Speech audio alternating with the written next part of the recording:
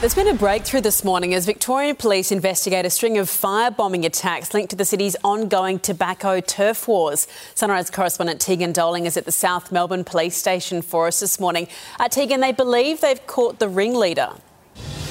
Yeah, that's right, Eddie. He's a 25-year-old man from Epping in Melbourne's north, and he's still being questioned inside police HQ at the moment. They will allege that he actually he organised 6 of the firebombings that we've seen here on Sunrise, including one on a tobacco store in Glenroy at the end of last year, as well as 2 others in Docklands on a restaurant that has links to the underworld. Police also believe that he actually was ordered to organise these firebombings, allegedly, by his boss, who lives overseas.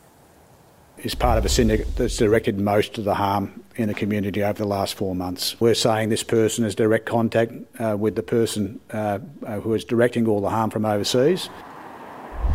We know there's been a lot of firebombings, Eddie, but police have confirmed they currently have 31 active investigations on arson attacks that we've seen on gyms, on tobacco stores and even on homes.